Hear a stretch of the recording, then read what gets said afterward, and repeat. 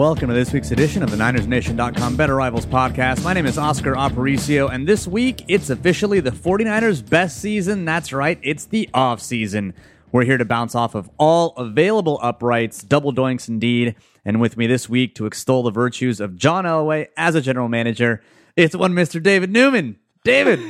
Oh, the offseason. Man, it's great to be back, guys. Yeah, isn't it? So talk to me about how John Elway is the best GM. Oh, man, he's so good. Remember that one time that he talked Peyton Manning into playing for him? And then remember the other good things that he's done since then? Oh, wait, yeah. None of them. None of them. None of them. So this week, we have David Newman back, of course, former host of the Better Rivals podcast, but he's back this week to recap the 2018 season because I thought we would take a moment to look back at 2018 by looking at the key questions that we started out the season in 2018. Because when we opened the year back in July, we had a few questions that we thought would define the season. And really what this show is going to be all about is to see how we did, because those questions were pretty good at predicting the outcome of the year. And overall, I think that they're a good way to recap what happened in 2018. So we had a couple of key questions. One, we're actually going to combine two questions, but we'll start with the first one off the top, David, which is, will the 49ers manage to avoid significant injury? Oh, man, you can't answer that one with a straight face. No. I mean, the resounding answer was no. No. Which really tied in. So, I mean, you mentioned that we're going to kind of combine that and you know, the place that we started, which is the place that, again, this season really started and ended with, was Jimmy Garoppolo. And right, of course, everybody was concerned before the year about whether or not he would be able to kind of sustain the high level of play. Was a cluster one quarterback for us at PFF last year in his time there, which basically means he was among the best of the best, right? That's where your Brady's of the world are at, you know, those top tier guys are in that cluster one area. That was what we saw from him in the brief stretch. And so everybody was concerned about whether or not he was going to be able to do that over a full season and beyond. And we never really got an opportunity. And it turns out like that was just one of many, many, many players to deal with significant injury over the course of the season. Now, in the meantime, though, I think we did find a serviceable backup in quarterback Nick Mullins. And I think that he had a fine season for a backup quarterback, which is exactly what he is, which you didn't think that that's what you would get out of a quarterback like Nick Mullins, being that he was an undrafted free agent. Now, I think the question that you leave the season with is, what the hell do you do with C.J. Beathard? Because C.J. Beathard was, of course, the handpicked backup quarterback. C.J. Beathard, well, beat real hard, and he's real tough. And when, you know, I've said it several times on the podcast, but when your quarterback's best ability is his toughness, that's usually not a good thing. And I've said several times as well that I think Nick Mullins is just as tough as C.J. Beathard, but he's actually a better quarterback, so you don't focus on his toughness. So if you're the general manager for the 49ers, what do you do with Beathard and Mullins going into 2019?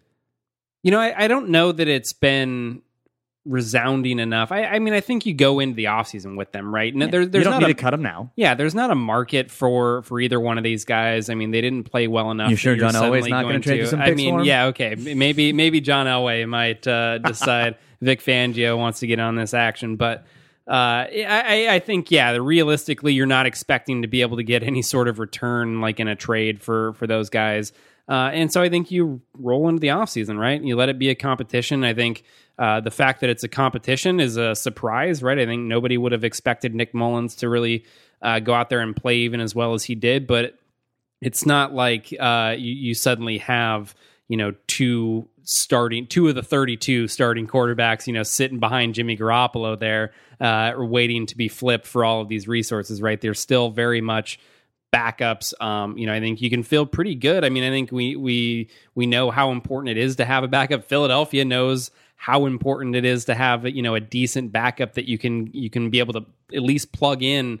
And if you have the parts around them, right, which is kind of, I think, the part that needs to be worked on, but you know, they can still kind of like keep the engine going there a little bit. But yeah, I don't know that you really are too concerned about it. You go into the offseason with both those guys and just kind of see how it plays out from there.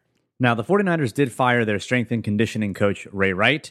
And I really hope, I think my one takeaway for the new coach, whomever that may be, is to add masturbation to the training regimen to really improve the forearm strength. Because clearly strength and conditioning coach Ray Wright had lots to do with those broken forearms in the secondary. And so, he got canned. Broken forearms, broken tackles. A lot of those on the 49ers defense this year. Yeah, they're of the same ilk, I guess.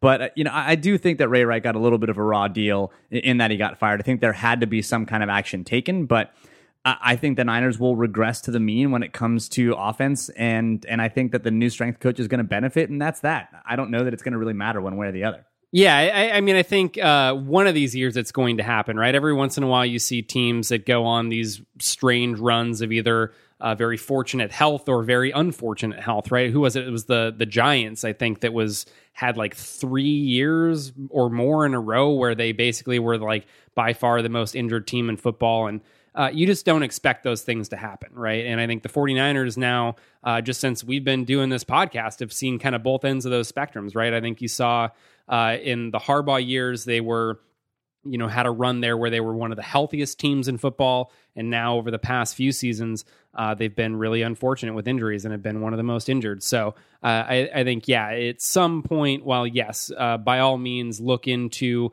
every possible advantage you can get from like a strength and conditioning standpoint in your off-season program, all that stuff, look for it. But eventually it's just going to be a matter of you not being so unlucky, and you're going to have some players stay on the field. I'm looking at tiny dumbbells for ACLs. Just little baby ACL dumbbells is what I'm looking for. But the next question we had in the offseason review was about the offensive line, and it was about how good the revamped offensive line could be, because that was a problem for the 49ers going into 2018, and they definitely made some changes. They added Mike Person, they extended Laken Tomlinson, and of course they signed Weston Richburg. And this is one area where things are definitely looking up. The team, and maybe Kyle Shanahan, seems really able to evaluate this position specifically. The 49ers finished with the second highest graded run-blocking offensive line per Pro Football Focus. They finished higher than a couple of the vaunted run games like the Colts, the Cowboys, and the Seahawks.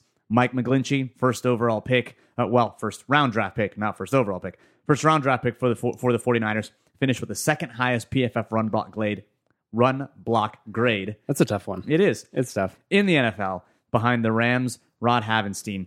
Joe Staley finished in the top 10. He finished 8th. And the run blocking over the course of the year was something the Niners could really hang their hat on. They just weren't in the lead in a lot of games to be able to really flex their muscle at the end of games. But this was an area where the 49ers showed a marked improvement, and it was in large part because of the pieces the team brought in and or extended. Absolutely. And, I think there's obviously stuff to be said about the value of the run game in general, but whatever production that you do get out of the run game is largely dependent on how well you can block up front, right? I think it's just a matter of, running backs get a lot of the credit, right? And a lot of the big name running backs get most of the praise when running games are doing well. But the reality is they can't do anything if they're getting hit in the backfield or getting hit the line of scrimmage nearly every time. So I think, having an offensive line that can allow you to, again, like you mentioned, didn't get a chance this year to do it, but hopefully when things are better and you have your quarterback on the field and you're looking to run out some wins, that's a key part of it. So I think having that is definitely a good thing to have on your belt. But I think in pass protection, they were certainly improved as well. And some of that, has to do with some of the things that Shanahan does offensively to help those guys out. But I think really this was a unit that was much improved pretty much across the board this year. Yeah, they gave up 31 sacks, which is 7 off of their total for last year. Their pass protection grade ended up just a few points higher overall. They still ended up, I think, at 75 overall for the year in Pro Football Focus grade for the unit. And Laken Tomlinson was their highest rated guard in pass protection. And I think that's both a good and bad thing. I think it's good because Tomlinson is one of the better kind of sign extensions that they've had, really, for the franchise, really. They traded for him. They identified him as a talent in Detroit that was kind of miscast and misused. They brought him over. They played him. They developed him, and they signed him to an extension. And he is, one of their better, if not their best, interior linemen. But when you look at how much money they've thrown at Weston Richburg, I think you've got to think to yourself, if he's our best interior lineman, then maybe things are still a little wonky, because you really want Weston Richburg to be the best guy in the interior. He was by far the biggest disappointment with this group. I think they brought him over in hoping that he would kind of be the piece that put everything together. And really, he was probably the worst player on this offensive line all season. So I think, that was a disappointing first season. Again, we know that he has that kind of high end play in him. It's just a matter of whether he can get back there. And there was a lot of, he had to overcome injury and then, he was also dealing with probably a scheme in New York that wasn't the best fit for him. And so, it's been a little bit since he was at that peak form. But yeah, I think just even kind of with maybe some lowered expectations and not expecting him to be the best center in football or something like that, like he was a few years back, it was still a pretty disappointing season from him. I think he was just not good in really either phase and ended up being one of our lowest graded centers in the league. And so hopefully that's the one area that you're pointing to for, again, why they can maybe even get a little bit better next season. I think you're looking at McGlinchey improving in pass protection a little bit, and then you're looking at Weston Richburg needing to take a step forward. Now, of course, context matters in all instances when evaluating players. And with Weston Richburg, one of the contextual items that may have contributed to his decline in play was a knee injury. And he's been battling a knee injury supposedly all year. I'm not sure. I do know that context matters, and I do think that injuries impact a player's performance and can impact a player's performance quite a bit. But I don't know if a knee injury getting healthy is magically going to make him all of a sudden be a top 10 center. Yeah, it's tough. I mean, it's one of those things that you kind of can't really take into consider. You can't put too much weight into that because it's such an unknown, right? So yeah. There's so many players that are playing through injuries, that are going through undisclosed stuff, that it's tough to be able to apply that filter to everybody equally and have the exact right context from an injury standpoint there and what they're actually playing through. You kind of just are left with what they're doing on the field. And I think, yeah, you have to ignore it, I think, because when it's something that affects everyone equally and it applies to everyone equally. And so I think you can't apply it to one player and not apply it to another. Exactly. And so I think you just kind of have to call it a wash, say he didn't have a good year, and hope that for whatever reason it gets better next year. Definitely. So the next question we had when we were looking at the 2018 season was whether or not the pass coverage unit would take a significant step forward. And this is the largest section of the agenda. Man, no doesn't quite do it, does it? No, literally. I wrote in the agenda notes, no. Not only did they not take a step forward, I mean, they took a massive step back and they were, the worst coverage unit in the NFL by a pretty significant margin. So, one of the things that we added this year in premium sets was at the grades kind of at the team level, right? And be able to see how teams are doing in each different facet. And so when you look at the team defense coverage grades, the 49ers were, again, dead last. Their team coverage grade was 37.6. So the next... Is that out of 40? So this is the same 0 to 100, right? So just for a little context, change it just for the Niners, not just for the Niners. No. This isn't on a curve here or anything. So the next worst. So one Asian kid getting a score of 40 doesn't just lower the grade for everyone. Screw everybody over. No, damn it. The Raiders were 31st, right? So the second worst team. Their grade as a team was 55. So that gap, which was about a little over 17 points, right, in grade there, that was roughly the same distance as it was between the Raiders in 31st and the Broncos in 22nd. So we're talking about the difference between another very bad coverage unit, one of the league's worst coverage units, and a roughly average-ish coverage unit in where the Broncos were at that year. That's the difference. That's how much worse the 49ers were than everybody else from a coverage standpoint this year. Now, in our preview this preseason, we talked about how the Niners had devoted a good amount of resources to addressing the issue, but how basically every single player had significant question marks attached to them coming into the season. And we've said this over and over and over again, but it bears repeating. Not everything that you think needs to break right for your team to do well is going to break right. It's just, you have to assume that some of the things that need to go right for the team are not going to. And this, which was probably one of the more important things, I mean, other than Jimmy Garoppolo being a cluster one quarterback, which got robbed from us in week 3, this was the other thing that the Niners needed to do in order to take that step into the 7, 8, 9 win territory that we thought they could get to. And when you look at incumbent players like Akella Witherspoon and Adrian Colbert, they very much did not take a major step forward this season. Adrian Colbert may not even be the starting free safety next year. I mean, that dude could just be a backup. I don't know that Antoine Exum played appreciably worse than Adrian Colbert did, to be honest. And I think there were 8 different safety combinations this season. I think the best combination was the combination at the end of the year, and that may have been Marcel Harris and Antoine Exum. And that's not good. That says a lot of things. Not where you want to be. It says a lot of things, and I don't know that they're all very good.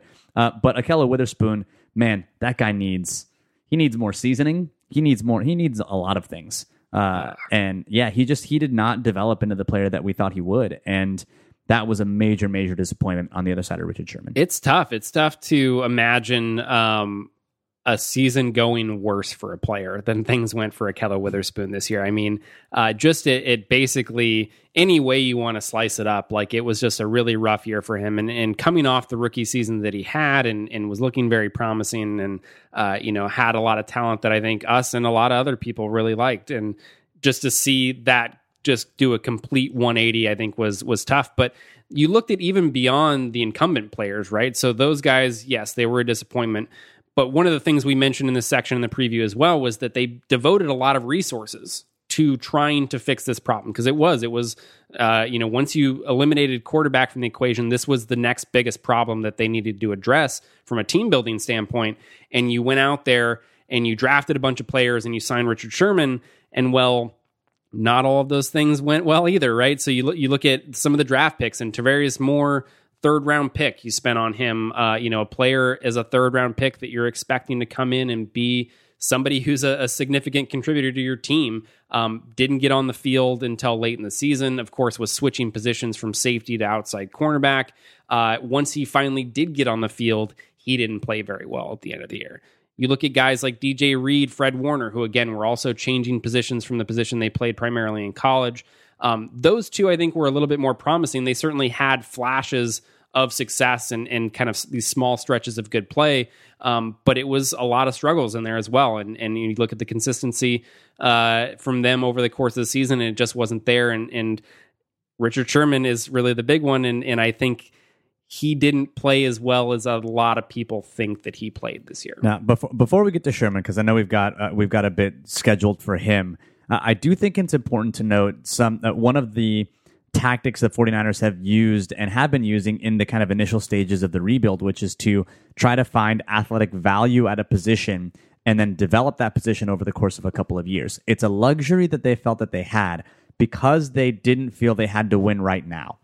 And so they felt like they could take a player like Ahkello Witherspoon in the 3rd round or Tavarius Moore in the 3rd round, spend a couple years seasoning them, developing them, and then by the time the Niners were really ready to compete in year 3 and year 4, you have valuable assets, athletic assets that have been able to develop at the NFL level. Now, that's not proving to be as successful as a strategy as one would hope. And I think the Niners are now in a position where they can no longer take those developmental gambles. They now have to take players that play the position that they want to play in the NFL. And it seems, that's not a crazy idea, but it seems to be a little bit crazy, especially a defensive back for the 49ers, especially when it comes to the draft and free agency. They can't draft and select any more developmental players. They've got to pick players who perform well at outside corner if they want them to play outside corner in the NFL. If they want them to play slot, draft the damn slot guy. Don't draft a freaking defensive tackle who's athletic that you want to play slot corner, right? Like, these position switches, they take a lot to work successfully. And the Niners are now in a year, they're 3 years into this rebuild. They're not going to have a lot of wiggle room anymore in order to get these kinds of evaluations wrong. Definitely. And, we've got a lot of time to get to over the course of this offseason, what they need to be doing this offseason to kind of get things ready for next year. But this was supposed to be the offseason where you kind of are ready to go all in and start kind of making your push, right? We thought Garoppolo accelerated that a little bit, and this was going to be a year where they could kind of compete for maybe a fringe playoff spot, something like that. But this going into year 3 here, 2 draft classes under your belt, this was really the time we were talking about, like, using a larger chunk of that cap space. Like, this is supposed to be the year you're making your push, right? And actually getting up there among the contenders. And now it just kind of feels like, with the way things have gone developmentally for a lot of these players, especially on defense, it makes that tougher. It makes it tougher to accomplish. How long do you give a player like Ahkello Witherspoon? Because I always think about Kyle Fuller. And I think about how he's played he's played so well for the Bears this year. And he was complete dog shit. Like, we'll just call it what it is. He was awful his first few years in the NFL. But it wasn't until the last year of his rookie deal that he finally flashed. They didn't extend him for his fifth year option, I should say. And now he is probably the best corner on that team. And so how long do you give a player like that before you just, kind of wash your hands of him and don't give him any playing time? Because I think the other thing Kyle Fuller had was sustained playing time over the first couple of years of his career.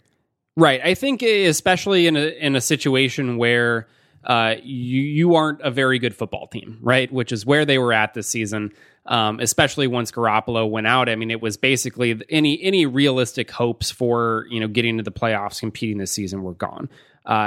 In those moments when you have a defense that's as young as the 49ers are, and they have so many young players on that side of the ball, especially, you have to let them play through some lumps, right? And I think that was something that was worrisome with Witherspoon, was how quickly they bailed on him when things went poorly. And that I think was incredibly frustrating. And who knows what that does to a player mentally over the course of the year, and how much, he struggled to come back from that. And while that's, I don't think, necessarily a complete excuse, and you're looking to kind of wash this bad year away for him because of that, it is tough. You want to see them have an opportunity to play through some of those struggles. I think with Witherspoon, it's a little bit different than a player like Moore, right? Or even a player like Solomon Thomas, who we'll talk about later, where Moore is, being asked to do something completely different. And so you're taking something, again, that you're already looking for development. When a player plays one thing in college and then you come in and you have him do the same thing, there's still development there, right? They're still growing as a player and having to kind of take on the learning curve that is the more complex game in the NFL. And all those things are already there. Switching positions just complicates that. You're setting them back because you're sending them to a position they don't know. And so it's just more for them to battle. And then if you wait too long and before you realize that you've made a mistake and try to get them to go back to the thing that they were good at to begin with, well, then who knows where they're at with those still, right? It's different techniques. You end up with Jimmy Ward at that point. Right. Yeah, exactly. Jimmy Ward is a perfect example of, being moved around too much. A talented player who probably could have been a really good contributor for the team, but was bounced around too much and just never could find a role. And so I think you worry about that for a player like Moore. With Witherspoon, I think there's other things that you're worried about. Less so him, I think you give him time still, right? He was an outside guy in college. He's been an outside guy here. Those same concerns aren't really there for him. I think he just needs to work through some struggles. So let's talk about Richard Sherman, because he's going to be the guy that we kind of myth bust a little bit this episode. He has now come back into he's a shutdown corner conversation. And while Richard Sherman has been fine for the 49ers, that he has been their best corner by a long shot, I don't know that he is the lockdown corner that he was in Seattle. I think he may just be getting back to pre-Achilles Richard Sherman and in his last year, right? Where he was kind of above average, but not spectacular, good enough that the Seahawks felt like they could cut him and not be appreciably worse. And I don't know that they necessarily made the wrong move. I think he probably still could have helped the Seahawks, but I think the narrative that Richard Sherman is back to being elite Richard Sherman is incredibly flawed. Absolutely. I think there's no question that this was his worst season as a professional football player. I think there is one specific stat that seems to get tossed around with him as kind of this evidence that he's back. And that's the fact that he's allowed a reception just once every 20.2 snaps in coverage was what he ended the season at. That was the third best figure in the NFL. And so you see that and you say he's not allowing catches.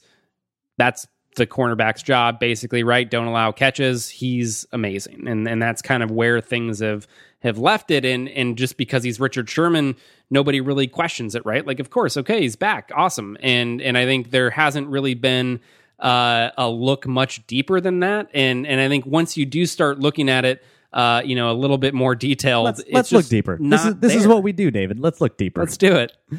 So I think you can start with his coverage grade, right? Which I think for us is more, that's the measure of performance and how well that they played. That's the number. If you're going to point to one number, that's the one that has the most context built in. Well, it's not an outcome-driven stat. It's a process-driven stat. Right. And by outcome-driven stat, I mean specifically what happened at the outcome of a play. And especially with coverage stats, I don't think that you should completely wash away outcome-driven stats, but I do think that you need to attach a grain of salt to them, because there are lots of things that go into the outcome of a play that in some cases are not in the control of the defender.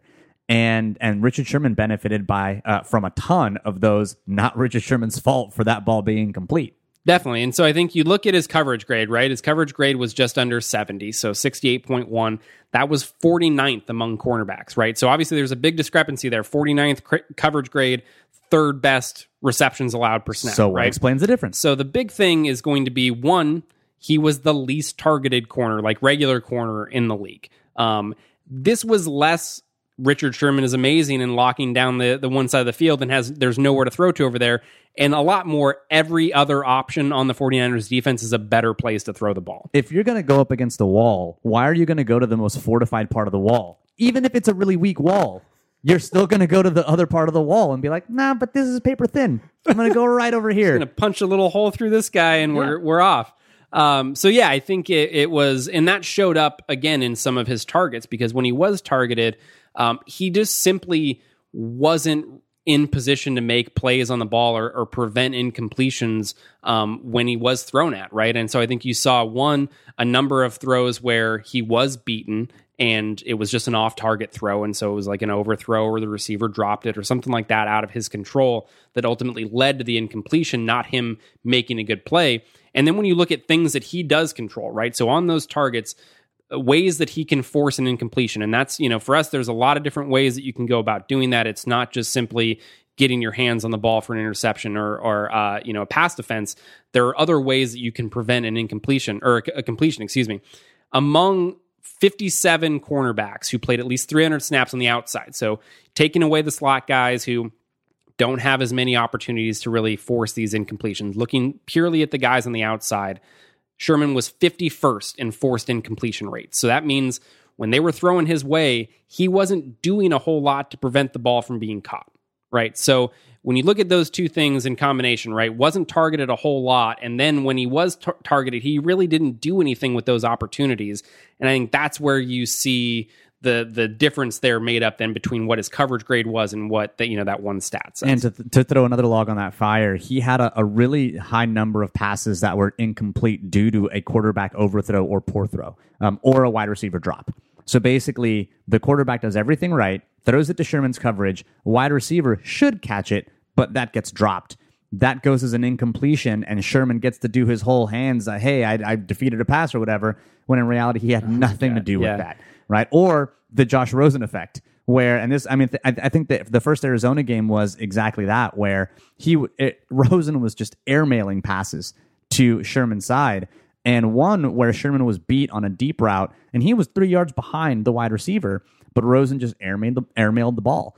And that goes again as it's really beginning to annoy me, actually. I think Monson talks about this on Twitter all the time, where like the defensive back gets up, does nothing to stop the pass. It's the worst. And gets up and does the whole incomplete. Yeah, anytime it's incomplete, the defender has to let you know that it was incomplete, even though they were completely torched on the play. It's just like, dude, get the hell out of here. Go sit down. And I think, look, it's important to say that we're not trying to go overboard with this thing. Nobody's trying to say that Richard Sherman sucks.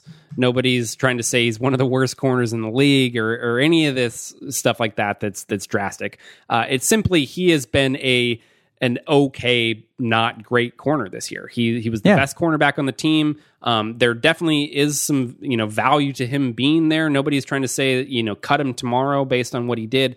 But he is very far removed from the elite cornerback that we kind of saw on the other side of things when he was in Seattle. And if you're looking for a narrative for next year, and you're looking for like a flag to plant, you're like, I think that Richard Sherman's not going to be very good next year. I think this is the narrative that you can point to be like, well, he wasn't actually all that good in 2018, so let's not be surprised if for some reason the Niners upgrade their corner situation on the other side, and now Sherman gets a ton more targets. And guess what? It doesn't turn out in his favor. That shouldn't be a huge surprise if that happens in 2019. Yeah. And you're hoping, that the Achilles thing is just took some time to get back, right? And I don't got think speed and explosion back, and then he continues to get back into more Richard Sherman shape. Yeah, he mentioned, there was the whole thing about his vertical jump, I think it was, right? From beginning of the season to end of the season and the difference there. And so I think, you're hoping that there's no reason, again, to think that all hope is lost with him by any stretch, and to think that he can't be a productive player for you. I think it's just a matter of setting proper expectations about, what he did, and maybe it is just time where he's not going to be that player again, right? I think that has to be considered a realistic possibility. And he can still be one of the two top best corners on the Niners and still not be elite Richard Sherman and be like, 80% of Richard Sherman. That's still a decent Richard Sherman. There's still value in that, for sure. As long as we can upgrade the other side of the field, which, and the safeties and the slot, and then maybe the simmer linebacker. Down, David. Simmer down. So let's get to the next question we had this preseason, and that was whether or not the Niners could sustain or improve their pressure rate. And this is another one, much like the offensive line, where the arrow is indeed trending up. The Niners finished with more sacks and almost an identical pressure rate as they did in 2018. Now, what the hell does that mean? That means that they converted, in 2018, 34.9% pressure rate, which was 15th in the NFL, 6.4% sack rate, which was 19th. 2017, they had 35.7% pressure rate, 13th in the league, 5.4% sack rate, 24th. So this year, they were just able to convert more of their pressures into sacks. And you remember us talking in the season recap last year where we're like, okay, the pressure rate is actually not bad. What the hell? What should we expect from the 49ers next year? And the resounding answer was, we'll probably just end up with more sacks. But if they were to improve their pressure rate in addition to that, then we could see a huge step forward. It's no surprise that they didn't add any pieces. They didn't add an edge rusher. It turns out Cassius Marsh, not the answer. Who knew?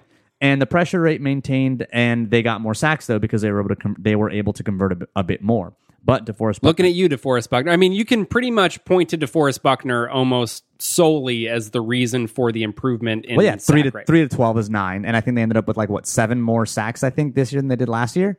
So even though everyone else I think fell off, you still had enough of an increase in DeForest Buckner to help kind of lift everyone else. Definitely. And I think it's worth noting there, too, that they maintained that pressure rate, even though the league-wide pressure rate actually dropped a little bit, dropped 2 percentage points this year from 2017. So they were able to maintain that, again, still right middle of the pack there, not too far from league average, which is where they're at overall pressure-wise, which is good, right? I mean, it's not a terrible spot to be, getting pressure at that rate. The sacks, of course, you always want. Those are such a big help for your defense. They're going to convert those. But this is why we talk about, and you look at DeForest Buckner, managing to get to that double-digit sack total.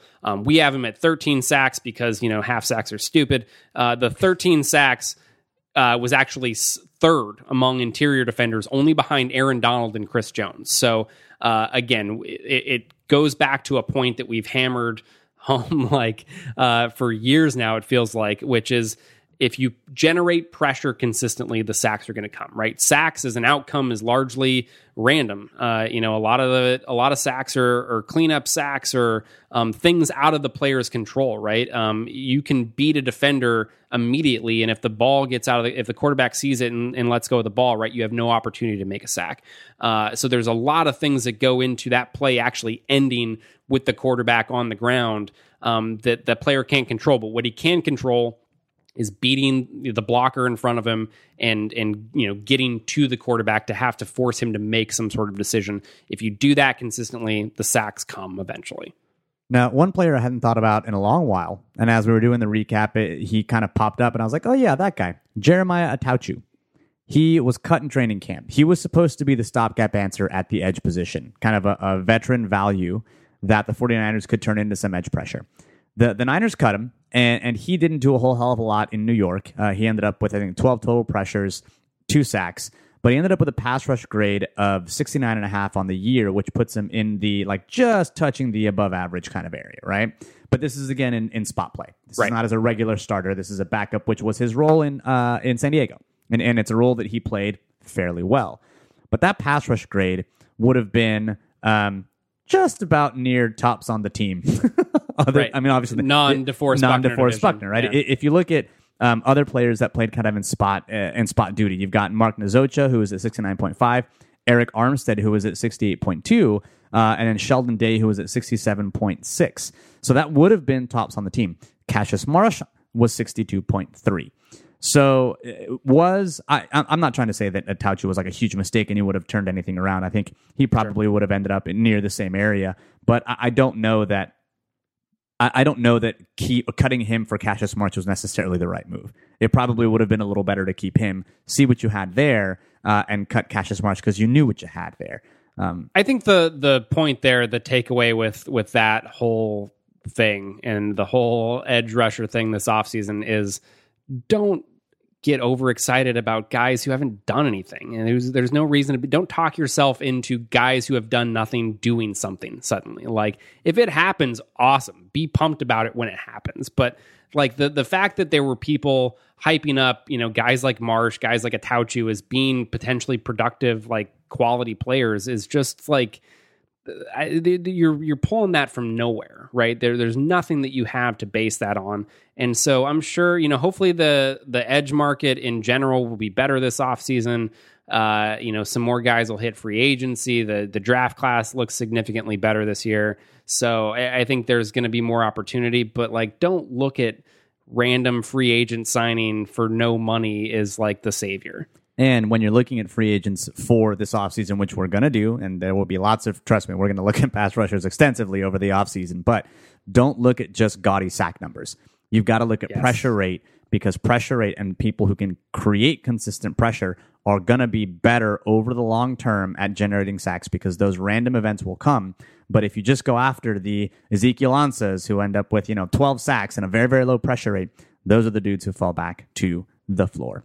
Last question in the offseason preview that we had was how the schedule ultimately would shake out. And the Niners did have a tougher schedule this year. They ended up 10th in average DVOA faced. That's, of course, defensive adjusted value over average, Football Outsiders metric for per play efficiency. And that was, I think, partly because the Rams were amazing. The Bears were amazing. Teams that you didn't really expect to be as good as they were over DVOA. The Chiefs were amazing. Right. I think there were quite a few teams that, ended up being really better than we expected, right? Yeah, so I think you look at the Chargers, the Chiefs. Yep, Chargers, Chiefs for sure. Yeah, the Rams twice. You have the Seattle Seahawks, which are always DVOA darlings, and then the Bears. Yeah, and I think everybody else. I mean, we kind of knew going into it, what we expected was the second half of the season was going to be a bit easier. Once you got to that stretch where you're looking at the Cardinals, Raiders, Giants, Bucks, right? That did in fact end up being an easier stretch. And, I think that was an area that if they had, any semblance of a roster that you would have expected to have at the beginning of the season there, then, that might have looked a little bit differently. But yeah, I think overall there's a few teams much better than expected. And that's, enough to do it. That's why, schedule, it has a big impact on, the outcomes there when your team is in contention, especially, I guess. But I don't know that it mattered a whole lot this year with the way things broke elsewhere. So here's and that kind of wraps up the kind of questions, because that was, I think, the key questions that we had going in. We had some answered positively, some answered negatively, some answered with treading water, right? When we looked at whether or not the Niners could avoid significant injury, well, no, and that kind of blew up the whole season before it started. The offensive line got better, and better especially as a run blocking unit, even if they stayed roughly the same as a pass blocking unit. But I do think the development of Mike McGlinchey is one bright spot on the offensive line. Pass coverage did not take a significant step forward. I'm not even sure that it treaded water. I think it actually took a significant step backwards, and not just kind of treading water. They sustained their pressure rate. They kind of stayed flat there, even if they got more sack numbers. And the schedule was, more difficult. And next year, maybe it'll be a little bit easier, and that will help overall. I think big picture and big takeaway, David, my worry, I think, is that this year wasn't necessarily wasted, but it was more treading water than you would want in year two. Because what do we know now that we didn't know at the end of last year? Well, now I think we know that George Kittle is a superstar. We were just kind of hyping him up to be a superstar last year. I mean, second team All-Pro is fucking awesome. Should have been first. It should have been first. I agree. It should have been first. But you know what? It is what it is. And I think that having a team that is gelling as a run blocking unit, and I think an offensive line that is now stabilized with Tomlinson and Person and McGlinchey, I think that's a fantastic development as well. But again, Matt Breida kind of quasi breaking out, battling injury the whole year. We knew that too. So I don't know that we're in any better place now than we were last year. And that, I think, kind of worries me. I think this highlights the fact that, again, the most important things relative to, that lead to success in this league are your quarterback and your pass coverage. And we were terrible in those areas. You lose your franchise quarterback, the guy you're hoping to be the answer. Nobody really is equipped to handle. I shouldn't say nobody, I guess, but very few teams are equipped to be able to handle that sort of loss. And then the second most important Doug aspect... Peterson would like a word. Right, yeah. The second most important aspect to winning was far and away the worst in the league, right? And so I think it highlights, even though you may have other promising areas, right? I think, again, the run game was good, the offensive line is good. Those things don't move the needle. And I think that needs to be kind of a lesson. The quarterback thing, there's no lesson to be learned there. Hopefully Jimmy Garoppolo, get the fuck out of bounds. Yeah. That's the lesson. Yeah, that's the lesson that you take away there. No other big picture lessons that need to be learned, but I think that should inform what they do going forward, right? They should see that, okay, our run game was good and it didn't matter, right? Our run defense was better and it didn't matter. We're picking number 2 overall because we couldn't throw the ball and we couldn't stop the pass. And that needs to be... And third, we couldn't rush the passer. Yeah. And I think that's your third place. It's there, yeah. Edge, not trying to discount that need at all. Like, that's something that they need to do, and this is should hopefully be a better offseason to attack that. But again, that goes to stopping the pass, right? Stopping the pass, throwing the ball. Those, you need to be doing everything in your power to improve those areas this offseason. So in that vein, I think there's one thing I'll add to this, and that's my biggest surprise of the offseason, and that's going to be the evolution of Robert Saleh. I'm not going to spend a ton of time here because we've talked about it on previous weeks on the show, but I do think it's important to note that he has made changes to his scheme that I think are good changes and changes he doesn't get enough credit for. Robert Saleh gets a ton of flack for being effectively schematically inept. And while he does do some things that are still frustrating, like a lot of kind of incessant spot dropping, it's tough to evaluate him when he's operating with incredibly deficient talent. And we've talked about that at length here on this show. But when you look at his split safety coverage before the bye and after the bye, it shows that he is really, really changing things up, or at least trying to. Before the bye, he had 337 pass snaps. He had 60 open coverage looks, split safety looks. That's 18%. After the bye, he had 57 split safety looks out of 184 plays. That's 31%. He just about doubled his split safety looks when he came out of the bye. That kind of dramatic turnaround, I think, just shows that he's not just a single high guy who's going to do one thing over and over and over again, and oh my God, his scheme sucks. He is indeed trying to tinker with the defense. He is trying new things, and the defense played much better at the end of coming out of the bye at the end of the year. And I think maybe part of that was due to his personnel. Who the hell knows? I mean, you got Harris and Exum there at safeties. You've got to try some new things. So I think his player utilization also improved a bit. Solomon Thomas played more on the inside after the bye. Earl Mitchell stopped playing. Finally. Hooray. The Earl Mitchell experiment is over. And so I think that all of those things are good. And I think those speak to why he is getting another year in San Francisco. And I think, honestly, deservedly so. I don't think he's a bad defensive coordinator, or at least I think there is enough there that I'd like to see him with a better set of with more talent. Exactly. And I think I remember, on an earlier episode in the season, somewhere in the first half of the season, one of the things that when I came on that we talked about was, whether he would make adjustments or whether he wasn't doing certain things from a coverage standpoint because he didn't feel like he had the players who could execute them, or because he simply he was doing a bad job making adjustments, right? And kind of which of those it was. I think over the second half of the season, especially after the bye, we did see more of those adjustments. You mentioned some more of the 2 high safety looks. I think they did some different things, showed some different things and adjustments to their base, like cover 3, to kind of counteract some of the more common route concepts that they see, made some adjustments there. So those kind of things that we saw at the end of the season does give me a little bit of hope that if they can get the personnel right on that side of the ball, that he's going to have answers, right? Because that's the thing that you worry about. We were talking about this a little bit before the show, and we won't get into it a ton now, but really what you want from a defensive coordinator is it doesn't really matter how you get there so much as do you have answers for what the offenses are going to throw at you, right? There may be multiple ways that you can answer that question, but you need to have those answers available to you.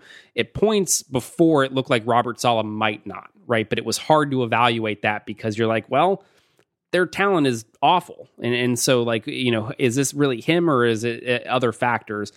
Toward the end of the season, as he started to try and make some of those changes, I think there was enough there that makes you optimistic that, again, personnel can get right, that he can be a quality defensive coordinator. Now, player development is still a concern. The 49ers have not been getting production from a lot of their young players on defense, and I'm curious to see what the departure of Jeff Hafley actually does, and if all of a sudden players take huge steps, because that would be something. And Jeff Hafley, of course, took the co-defensive coordinator position at Ohio State.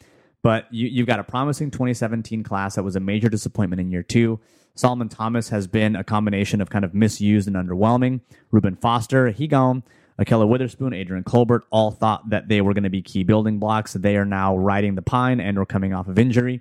And you've got not a single rookie or second-year player that managed to earn a PFF grade over 70, and only one was over 65, and that's DJ Reed. And he may still be a player that is better at corner than at the position they're trying to shoehorn him into in that damn take a guy and play him at a different position that the Niners seem to be enamored with. So you still worry about players like Tarvarius Moore and whether they'll be in that, kind of Jimmy Ward flip-flop, which I think let's just call it getting warded. Getting warded. Yeah. I mean, again, you worry Solomon Thomas like that too, because I think that was the thing. You mentioned that kind of his player utilization, Saleh, that is, later in the season got a little bit better and playing Solomon Thomas more inside. But Solomon Thomas wasn't markedly better on the inside this year, and I think there's a decent argument there that's because, he's kind of been trying to learn this other skill set that he needs to be able to play outside. And it's just not like falling back. It's not like riding a bike again, going back on the inside, right? Or at least it wasn't for him this year. When you do it like split plays and there's only 13 in a game, it's like, well, it's now tough. It's like, it is. It's tough for a player to kind of find any sort of rhythm there and be able to kind of, perform to his best abilities there. So I think the worry, from a development standpoint, is that you have players like Solomon Thomas, like Tarvarius Moore, even like DJ Reed, I think a little bit lesser extent, but players who were talented and showed in college that they could do certain things very well and have now been asked in this defense to do different things. And you worry about their development and whether those are going to become effectively wasted players, get warded, and you just kind of lose out on those picks because those are guys, again, especially with, I think, Solomon Thomas and Moore, those are day one, day two picks, right? Those are guys that you're expecting to be performers for this defense, and to just kind of have them wasted really sets things back for you defensively. And it's great when you can hit on those round 3, round 4, round 5 picks or undrafted free agents. But if you continually miss on your day 1 and your day 2 picks, it's usually not going to end well overall for your team. So let's get into the final segment, and that's going to be the superlatives for the 49ers, because this is always the fun part. So let's get to the MVP for the entire team.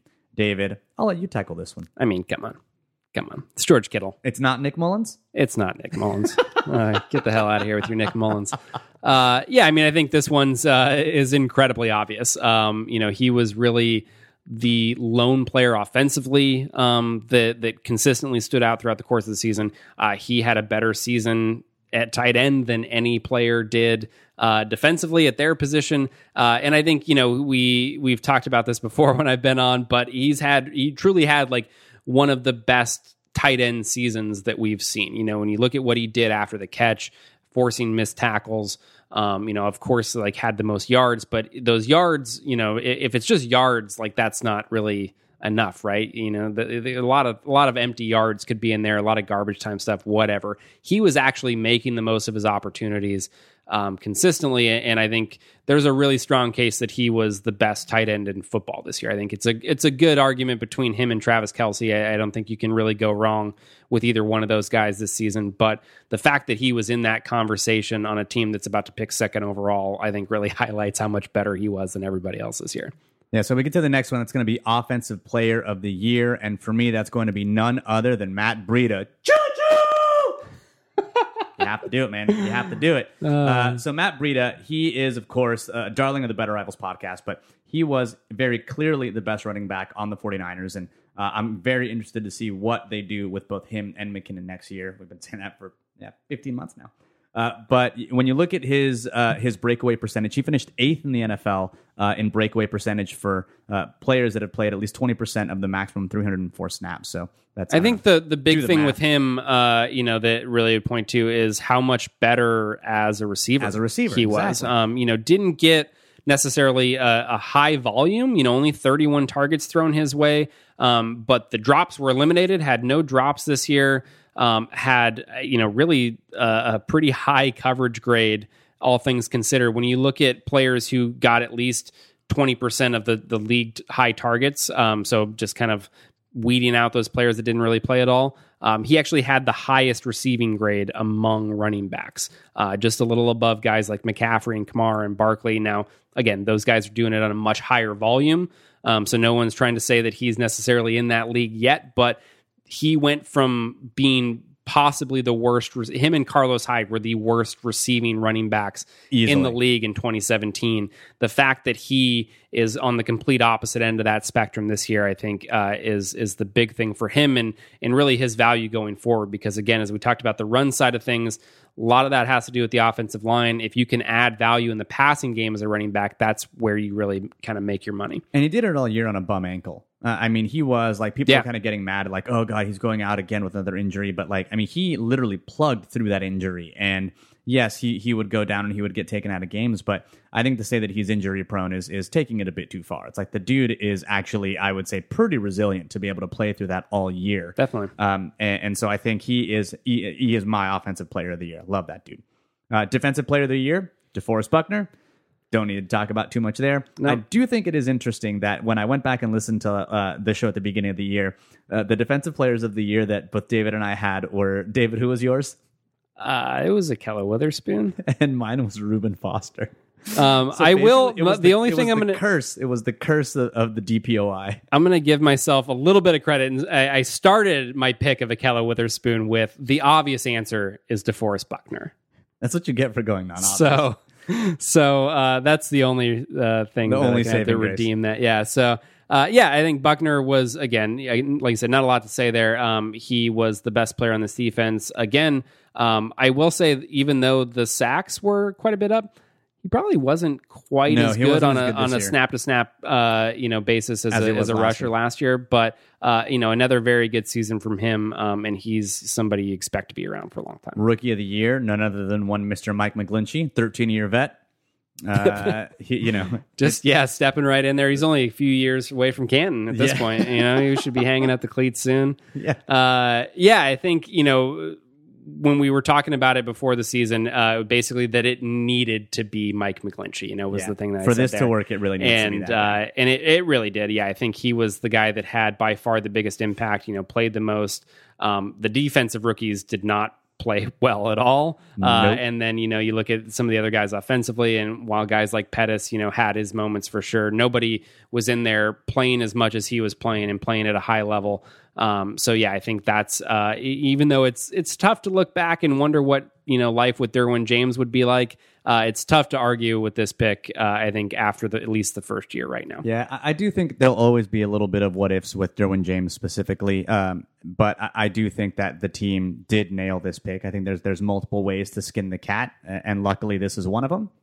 And we're not talking about drafting, Vita Vea and this. Sure. It could have been much worse. Yeah. Most fun play of the year, I think pick any of George Kittle's 50-plus yard receptions. Yeah, just throw them all in there. Load that reel up. Let's do it. Dumbest celebration of the year. This is, I don't know if anyone else saw this, but I think it was in the game against Seattle, or maybe it was in a game a little bit later than that. But the Niners, of course, only had 2 interceptions on the year, and I forget if this was on an interception or on a fumble recovery, but it is now customary for entire defenses to run to the end zone and take a picture with the end zone photographer. And the Niners got a turnover, and they tried to do this, but because they never get turnovers. They didn't know what the fuck to do. So only 3 sad little defenders went to the cameraman at the end zone and posed for a photo. And 2 of them didn't even know what the hell was going on. I mean, it was really, really sad. That was perhaps the most ridiculous celebration I think I've seen. Didn't make a lot of plays on that defense this year. No, sure didn't. The best celebration though was Dante Pettis' fake Sharpie. I loved it. Dante Pettis, I'm on board with the cat celebration too. I still think that's stupid. I love calling him El Gato because I think whatever, you do you, my friend. He's an eccentric dude. Yep. Dante El Gato Pettis. I'm there for that nickname. But man, the whole the lick your paw and it's so dumb, but it's so funny because of that. Yeah, I'm into it. Yeah, the fake Sharpie though, paying an homage to former 49er greats. I love it. Most disappointing player. I think it's probably those it's our player of the year picks. The Depoy curse. Man, that 2017 draft class doesn't look so good after year 2. Sure doesn't. Look great after year 1, not so much now. Best game, however, I think personally it was the Week 15 versus the Seahawks. It was the first win against the Seahawks in 5 years. It was Nick Mullins. It was an overtime. It was an overtime game, so it was a good, close, tight game all the way around. Richie James with the punt return touchdown. It was a good back and forth game. It was also the game that cost us potentially Nick Bosa. So I can't get on board. There were no good games after Jimmy Garoppolo went out. I'm done with good games, and the ones that when he was in there weren't even that great. I have to find some solace, some sunshine. I can't in the year. I know you're more akin to crawl up a butthole in darkness and die. I'm not okay for that. I have to find some measure of happiness. Otherwise, this becomes untenable. We've been doing this now for now. This will be our 7th year. Yeah, I mean it was Harbaugh year 2, so 2012 was the first one. So we're wrapping up year 6 basically. I guess mostly you're wrapping. Was it year 2 or year 1? I'm pretty sure it was year. We talk about this a lot. Oh yeah, we do. I always forget. It was after the first year. All right, so yeah, I mean that's a lot of shit and not a lot of happy. I'm good at finding happy somewhere. It is, man. I'm just though, man. After watching that national championship game and watching Trevor Lawrence play all year, I'm ready for 2 more years of shit just so we can get that guy number 1 overall. You guys, for longtime listeners of the podcast. You of course remember Richard Reininger, former host of the show. He was actually on just a couple weeks ago. He came on do. Yeah, he was here for the holidays and he did a quick lightning round as a kind of in memoriam of a couple things. But Trevor Lawrence looks a little bit like Richard, and it's hilarious. Now the joke amongst our friends is now like, oh look, it's Richard playing football on TV. And he doesn't have his Twitter account active anymore, so you can't talk to him about it. But just tweet me. I'll send him to him. Yeah. Tweet me at Better Rivals about him and Trevor Lawrence, and I'll send him his way. But I think that about does it for this week's edition of the Better Rivals podcast. We've got a whole slew of off-season content ready for you. We're going to talk a lot about the draft. We're going to talk a lot about some things in scheme month. I've already got some, I think, defensive things queued up for scheme month, and we'll get to talk a little bit about match quarters and some split safety looks, which I'm super pumped about. But stay tuned. We'll be here again. I actually don't know if we'll be here next week. I don't know if you've been able to tell, but I have some microphone problems. You can hear some popping and it gets kind of quiet. I think I just need a new mic. This has been the old faithful mic for about 6 years now, as we've just confirmed. Yep. So I think it's time to trade in and get a new one. So I don't know what that looks like or what the hell we're going to do for next week, but we will be back as soon as we can, and we'll kick off the off-season content, because at this point, we're going to get back into our overall roster eval. We're going to bring back the roster rubric. We're going to talk about our free agency preview and go back and do the exact same methodology we used for last year, because not only was it successful, but it was actually pretty accurate. And so we're going to bring back the roster model. We're going to bring back free agency talk, and then we're going to roll right into the draft. There is no offseason for us, so definitely stay tuned on all of your major platforms, including Spotify. I always forget to mention that we're on Spotify now. Yeah. If you search Niners Nation on Spotify, you will find us there. So you can always follow me at Better Rivals on Twitter. David, where can they follow you? That will be at PFF_David. Thanks for tuning in this week. And as always, go Niners.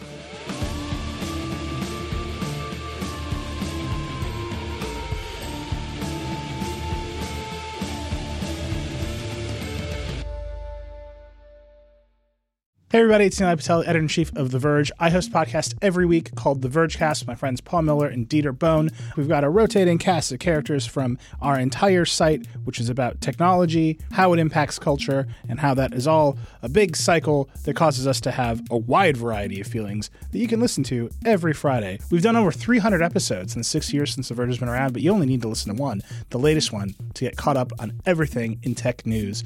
Vergecast is on Apple Podcasts, Spotify, everywhere else you listen to podcasts. Check it out.